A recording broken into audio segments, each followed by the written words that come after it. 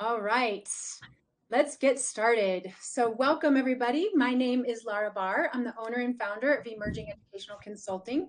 We provide one-to-one mentorship for students from the beginning to end of the college application process. And my mantra is that we're in the business of growing good humans. And what better way to do that than to educate? I feel like if we can educate parents and students, we can make the process simple, deliberate, and joyful. So I'm super excited to have Bill, best friend, colleague in college admissions. Bill, I couldn't do anything without you. And so many of our students have been a part of the Mindfish community. You and I were talking last week, and we kind of pulled an audible and said, let's make this podcast happen today, because there's a lot of pressing questions specifically related to huge changes around SAT. Let's just start. Well, first, just quickly introduce yourself. And then why don't you just dive straight into digital SAT? What's the scoop? Yeah, absolutely. Hi, everybody. My name is Bill Huston. I am the co-owner and co-founder of Mindfish Test Prep, hence my sweet little hat here.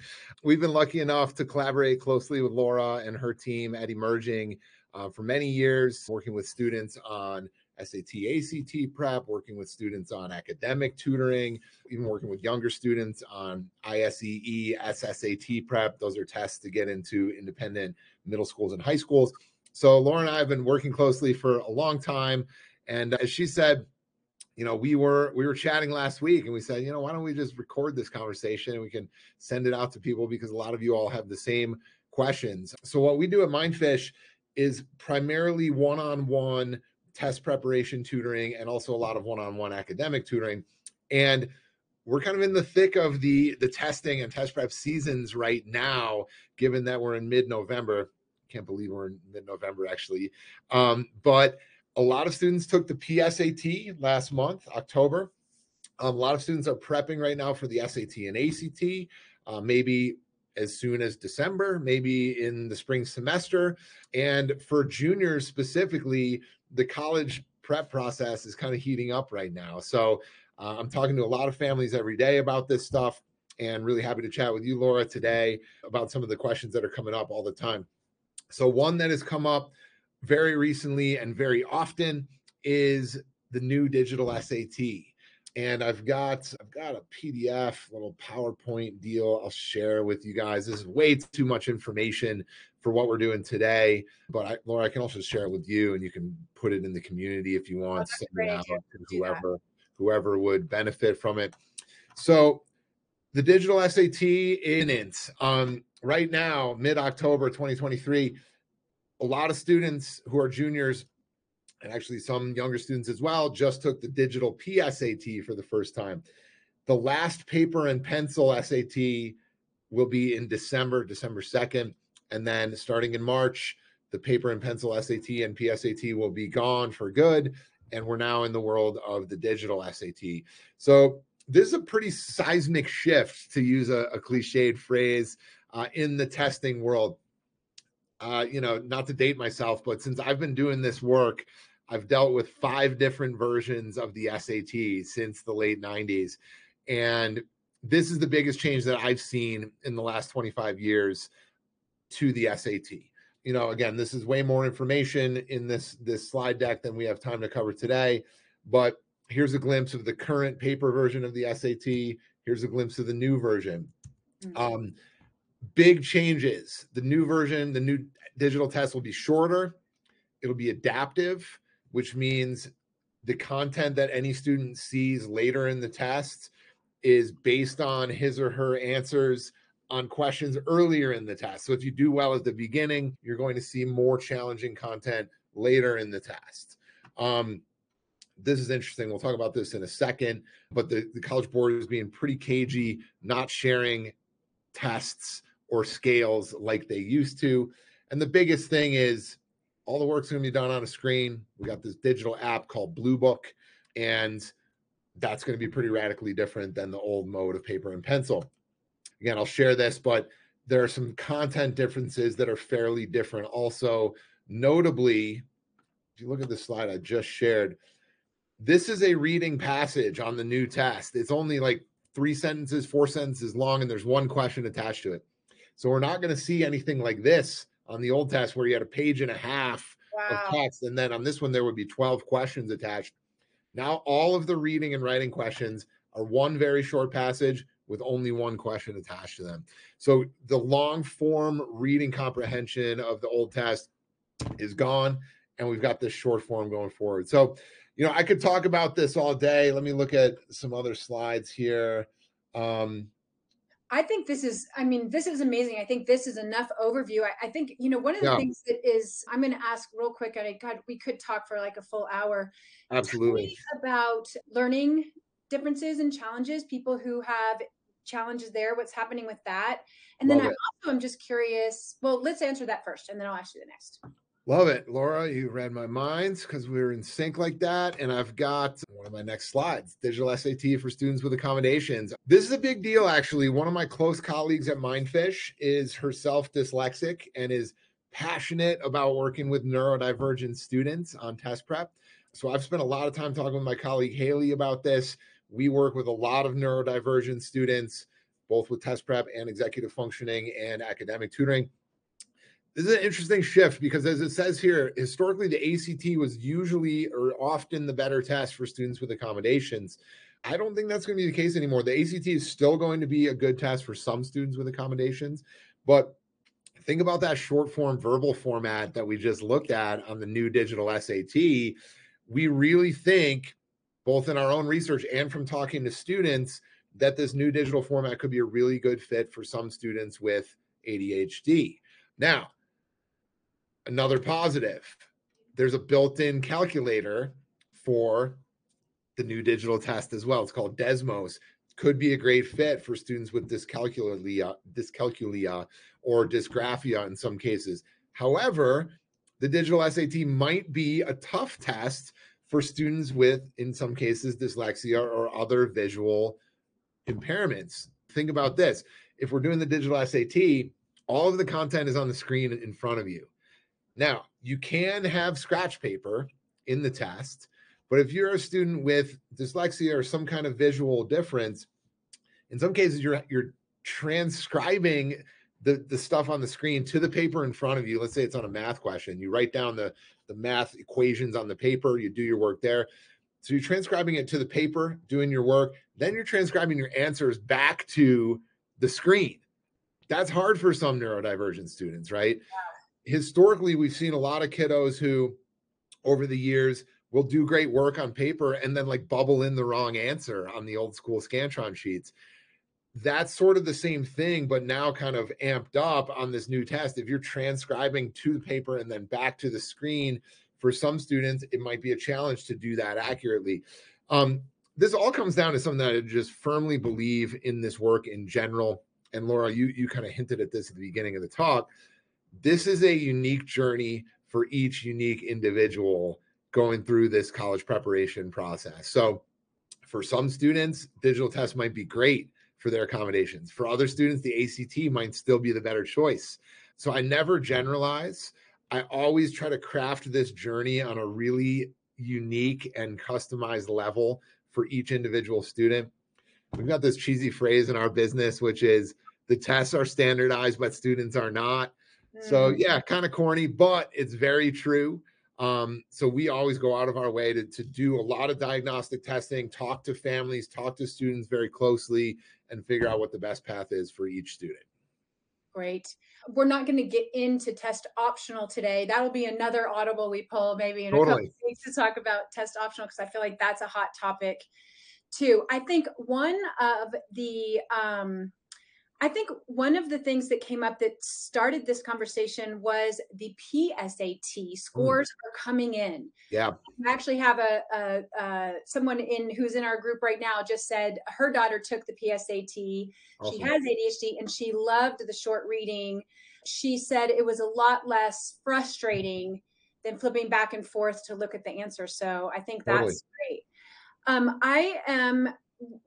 want to talk about the PSAT because I reached out to you because I could not understand the score report. I Yeah. was like, wait, what does this mean? This looks so different. Can you help us understand how to read that report and then also address what is National Merit Scholar, and what does it mean you qualify to be one? And then what Yeah, happens after that? How does totally. that all work? Yeah, it's a complex process. And I mean, you're like a lifelong professional educator and you look at these reports and you're like, what is this? I mean, imagine, students or their parents at home looking at these things. They're complicated. So yeah, let's look at it. So I've got a PSAT score report here. I'll share my screen again. We can look at it together. And let's see here. There we go. Everybody can see that. So here's a PSAT score report that I looked at recently. And this is actually pretty short, but there's still a fair amount of information here, and a little bit of it is somewhat misleading. So the main thing on the PSAT score report is this: the total score. Now, the PSAT scaled out of 1,520 points instead of the SAT, which, if you took it back in the day, it's 1,600, just like it was back then. That's a little misleading in itself. What the College Board has told us for years and years is that a 1280 on the PSAT is the same as a 1280 on the SAT. So even though they're out of different total numbers of points, the scores mean the exact same thing.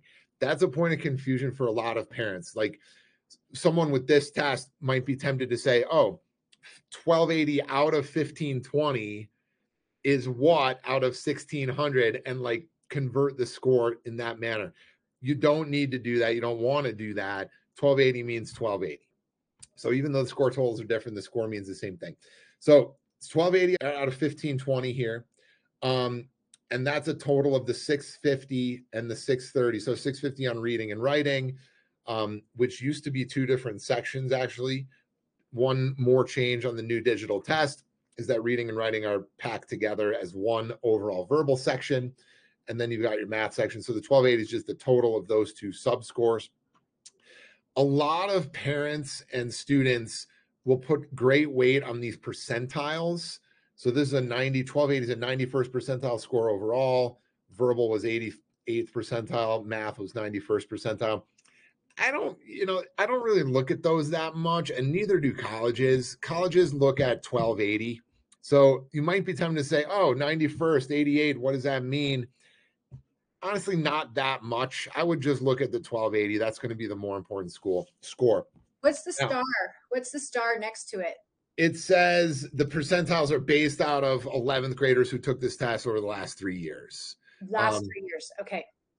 and just to clarify one thing I said just a second ago, I said colleges care about the 1280. Just to be clear, colleges don't care about your PSAT score, really. They care about your SAT and ACT scores. So, really, bottom line, if you take home one thing about the PSAT from this chat today, it's really just a practice test. It's not going to determine your chances of admissions at any college or university. Schools don't look at it. Now, the National Merit System looks at it, and you asked about that, Laura. We're going to talk about that in a second. But for purposes of college admissions, no one's really looking at your PSAT scores.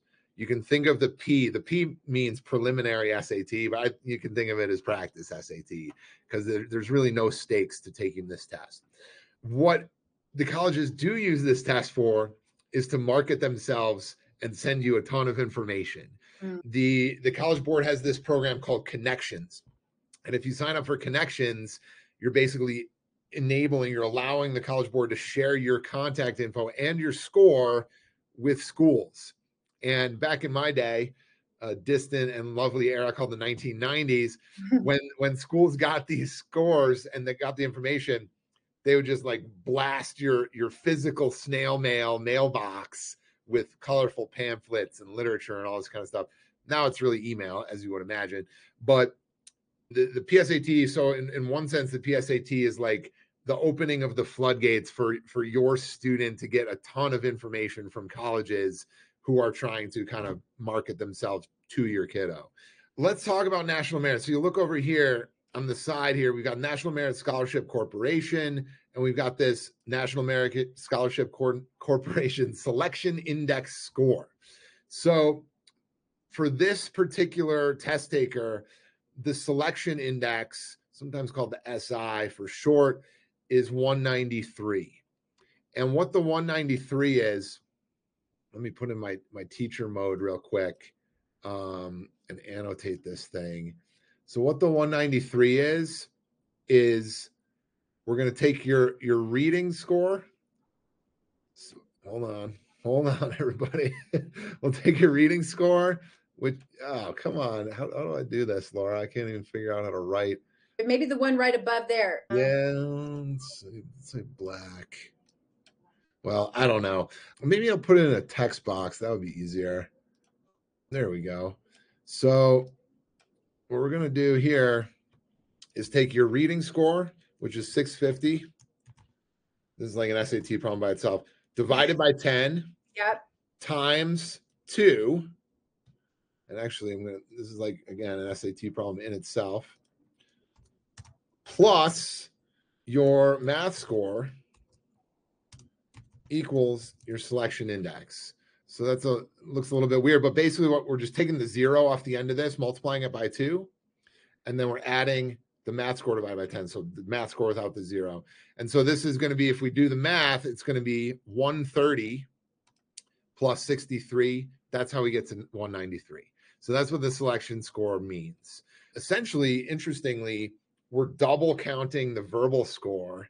So we're adding 2 parts verbal and 1 part math to get your selection index score. And somebody asked me earlier this week, actually, like, why is the math worth half as much as the verbal? I honestly have no idea. I don't know why they do it that way, but that's how they do it. And that's how they get, again, your selection index score. That's the score that is going to qualify students for the national merit process. Now, Laura, this is what you reached out to me, about last week. It says you meet the entry requirements for the National Merit Scholarship Program. Look on page 2 for more info. So we go to page 2. You meet the entry requirements. Just to be fair, I should have just looked at this because it's so much cleaner. There's the selection index formula. This information to me is misleading. 193, the selection index 193 does not mean that you qualify as a national merit semifinalist or finalist or national merit scholar. What this is saying is, because this student is enrolled in high school, is currently a junior, and will go to high school for 4 years, they are entered in the consideration for them to become recognized by the National Merit Program, right? So this means like you've entered the running for potentially becoming a National Merit semifinalist, finalist, or scholar down the road. And this number kind of gives it away. Along with 1.3 million other kiddos, you're in the running to be considered for this recognition down the road. Now, again, that's based only on the fact that this student is in high school for 4 years and is now a junior.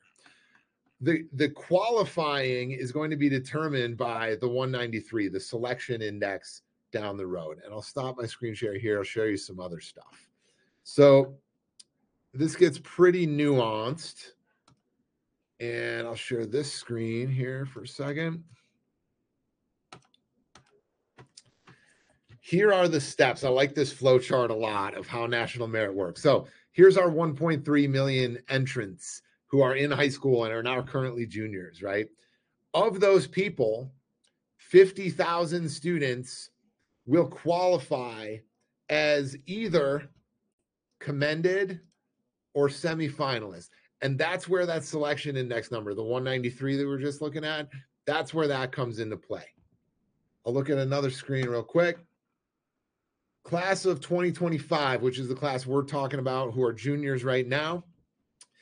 We estimate, or people in the industry estimate, that a 208 selection index will qualify current juniors as national merit commended recipients. That's, if we look back over here, 34,000 students will be commended. So they hit that 208 or thereabouts, and they now have the distinction of being called a national merit commended student. Slightly higher scores, 16,000 of them nationally, will qualify as semifinalists. So Laura and I both live in Colorado. This is a state by state cutoff criteria. We think the cutoff in the state of Colorado for the current junior class of 2025, will be 217. And you can see the last 3 years in Colorado have been 216, 217, somewhere thereabouts. Colorado is kind of in the starting to be the more competitive states. If we look at it here, most competitive, Jersey, DC, Massachusetts. But again, Colorado's up there with a 217. It's tough to qualify for national merit here in the state of Colorado. And that's again where we're looking at that 3-digit selection index score to either qualify as a commended student or as a semifinalist. We go back to our flow chart. Of those 16,000, 15,000 will become finalists. And to become a finalist, got something else here. And I can share all these links with you, Laura, if you want to spread them out there on our community. I'll just post it in our community. I think that'd be great. Yeah, that would be awesome. So to become a finalist, you first have to be a semifinalist, get that selection index in Colorado about 217 or higher. Then you have to have a letter of endorsement from your principal or another official at your school recommending you to the National Merit Program. You have to keep your grades up.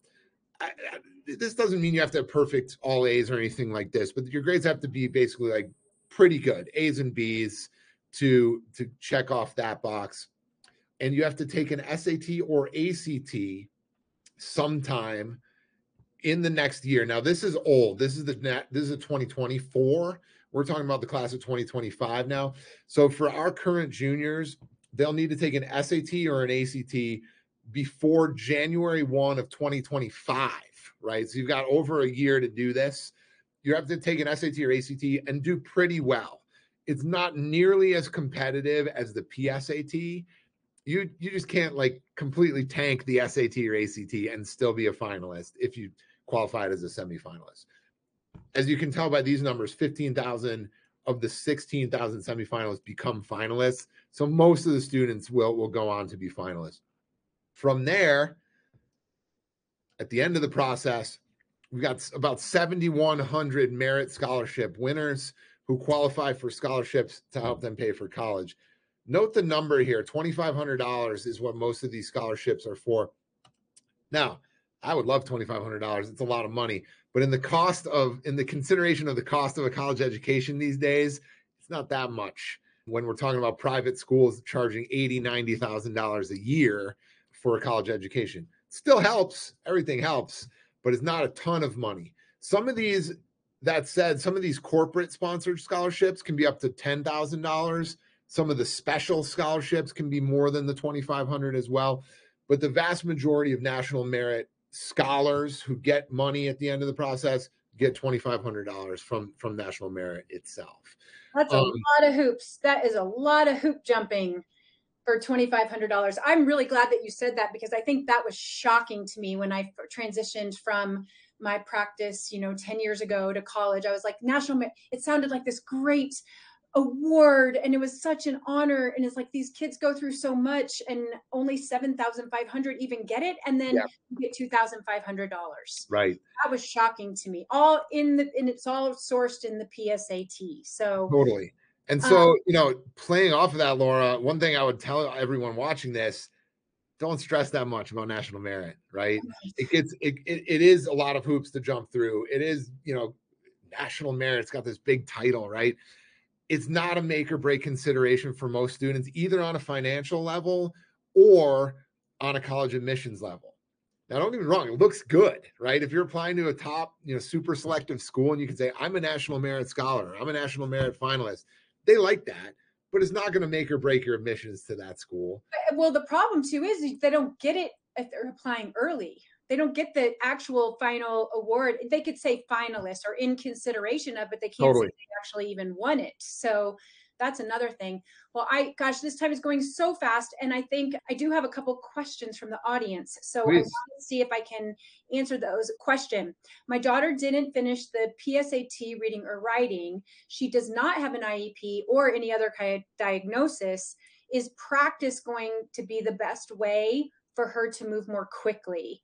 I would assume we're not so worried about the PSAT, but as we move to the SAT, digital SAT, like what is the best way to practice? You're going to have to be fast because I have one really important thing I want to say at the end of this. Love it. Yes. Real quick, before I answer that question, you mentioned something you won't know if you're a National Merit Scholar when you apply to school next year. Real quick on the timeline, semifinalist cutoffs aren't even announced until September of 2024. So that selection index 217 that we estimate in Colorado, we won't know that for sure until almost a year from now. So it's a little ways down the road. And just to pick up on that a little bit more, don't go out of your way. Don't stress about national merit. Most of the students who apply kind of just do their thing and they end up applying. It's not something that they're stressed about or really making a concerted push for. Now, great question. How do you use the PSAT to then prep for the SAT going forward? There are a lot of great tools to do that. I'll pull up the score report I shared a second ago, which is this guy. And so notice in math, it's broken down into algebra, advanced math, problem solving, and data analysis, and geometry and trig. So this student graded algebra, maybe needs a little bit more practice on the other three sections. Check this out. There is an educator question bank on the College Board website where, as it says, there are thousands of test questions. So your student can look at his or her, their PSA, I'm not sharing my screen, hold on. Your student can look at their score report and say, oh, I need help on problem solving and data analysis. You go to this question bank, choose the assessment. I'm going to say SAT because we're using the PSAT to then prep for an SAT. We'll look at math. Boom, problem solving and data analysis. We're going to search the question bank. 277 practice test questions come up. And these are official questions written by the College Board. So we can say, even, okay, within problem solving and data analysis, maybe I need help with percentages. Let's look at all these percentages. We'll just put them together. You can build your own custom worksheets to practice this stuff. So that's a really powerful tool from the PSAT score report to learn from that and then prep for the SAT down the road. Now, to address the specific question that Laura just mentioned, will practice help you get faster? 100%. It's, another cheesy phrase, practice makes perfect. Absolutely true on the test prep front. And that's one thing I really like about the digital test, actually. A lot of score reports, not the PSAT, but like, for instance, the score reports we use at Mindfish, we actually now have data for exactly how long it took students to answer every question on a practice test. And so when they're working with a tutor, we can say, hey, you got this question right, but it took you 5 minutes and you missed like 6 questions after that, probably because you're running out of time. So the digital format gives this whole other layer of analysis, which is how much time students are spending on these questions, and really lets us dig in to help them strategize. So yes, practice will help a student go more quickly, but there's also a wealth of data from this digital format that we can leverage to help students learn how to manage their time better and to become more efficient and effective. Wow, that's amazing. Thank you so much for sharing. I have another question. Do Great. we have stats from the recent digital PSAT showing whether average scores changed compared to the paper test? In general, no.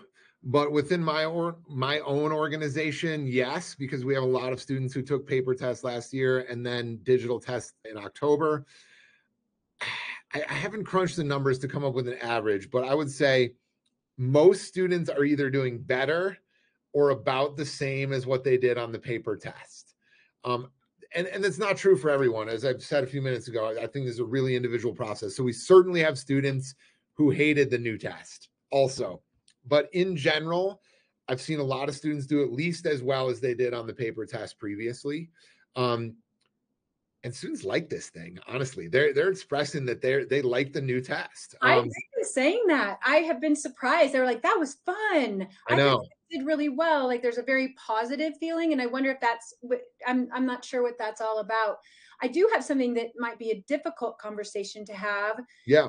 Which is there's some murmurings that with digital, there may be more opportunities for students to not make always the best choice. We could use the word cheating. I don't like that word because it's so dramatic, but it's that idea of do the right thing when nobody's looking in both the practice and everything. Is there any truth to that? Has anybody been talking to you about that? Yeah, really interesting question. Actually, the first thing I would say, a lot of people have asked me, "Oh, the new test is online. Can't you just look up your answers while you're doing it?" We're talking about the new digital SAT and PSAT. The answer is emphatically no. The official test is given on this digital platform called Blue Book. It basically locks you out of any other apps on your screen at that, that could be on your screen at that time. Importantly, also, the test is not online. It's actually given on a digital platform, but your computer basically downloads the whole thing onto your machine. So you're doing it locally. You're not like actually on the World Wide Web Mm, taking this test. That's kind of a technical distinction, but I think it's an important one.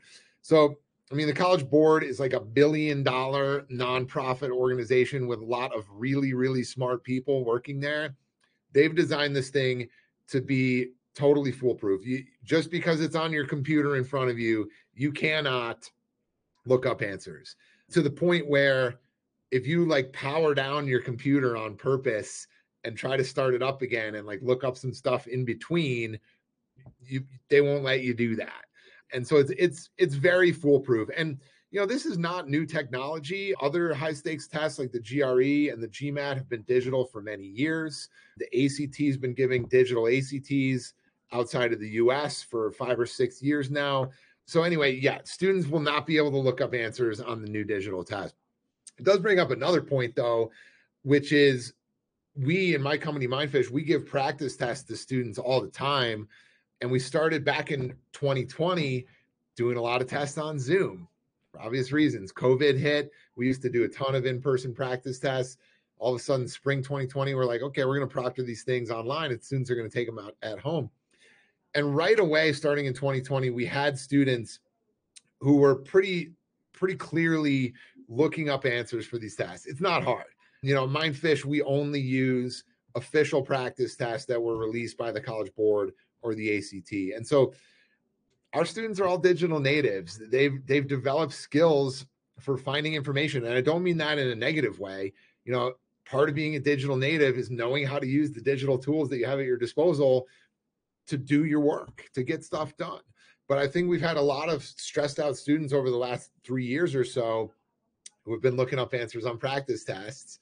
mm. And it's been a little bit challenging, but any students out there, any parents out there, I would just reiterate, it's important to do your own work on these tests. If you're looking up answers on practice tests, first of all, you're sort of short circuiting your own prep, and there's no way to game the system on the real thing. So I urge you to just take these tests in as realistic a manner as possible. Put your phone away, close your browser, open the test for the first time when you're doing it in your practice test setting. It's only going to help. Great. We're going to wind this down. I think what you just said kind of warmed my heart and hurt my heart in a way that this process, adding this level of testing, is stressful for kids and for parents. And there's a lot of misinformation about what's test optional, what's not test optional. What does that mean? And we're not going to get into that today. I just read Jennifer Wallace's book, Never Enough, this Yeah, past weekend. And, a lot of this is, I know the parents that I work with, I work with loving parents who are, I pretty much hand select the parents that I work with for parents who are more holistic, right? But even, and I know from raising my 4 kids that it doesn't even matter if you raise your kids that way, they still feel the stress from their friends, from the parents, from the conversations and all of that. And I think it's just is a good reminder for all families that there is a college for everyone. There are so many. And 100%. I think your approach is also so holistic. And I love hearing you being able to help us and all of this information. And we'll just keep the conversation going. And if anybody else Yeah. has any more questions, just let us know. And we can, in our community, you can keep asking questions and I will follow up with questions that didn't get answered in our 30 minutes. We went over today, which I don't usually let happen, but I had to hear your answer. Well, thanks. And just, to say a quick word on that again, Laura, it is a stressful process for a lot of families, a lot of students. There's another book that's been really popular in recent years by Jeff Salingo called Who Gets In and Why. He I makes love that one. this point over and over. You will go to college. It's actually easier to get into college than it ever has been because there are just more options for students. Now, it's harder to get into Harvard than it's ever been, but if you want to go to college and find your passion and find your area of study and build a career, you will do it. And in this process, Laura was hinting at this a second ago, it can be stressful. My job as a test prep guy, I know Laura thinks a big part of her job as a college admissions consultant is to help de-stress this process. Mhm. That's why we do events like this. That's why we run our businesses in the way we do. It's to be an empathetic advocate for students and families and to try to help navigate this process with less stress and less mental anguish and still be successful. That's the way I've always thought about it. And I know Laura's on the same page. So, we're here. And if, there's a network of people who are like us, who are out there, to advocate for students and families as well. So the resources and the people are out there if you seek them out. Thank you. Boom. That's a great way to end. Thank you so much. We're so grateful. Thank you, everybody who joined us today. We really appreciate it. Thanks, everybody. Thanks, Laura. Okay, bye.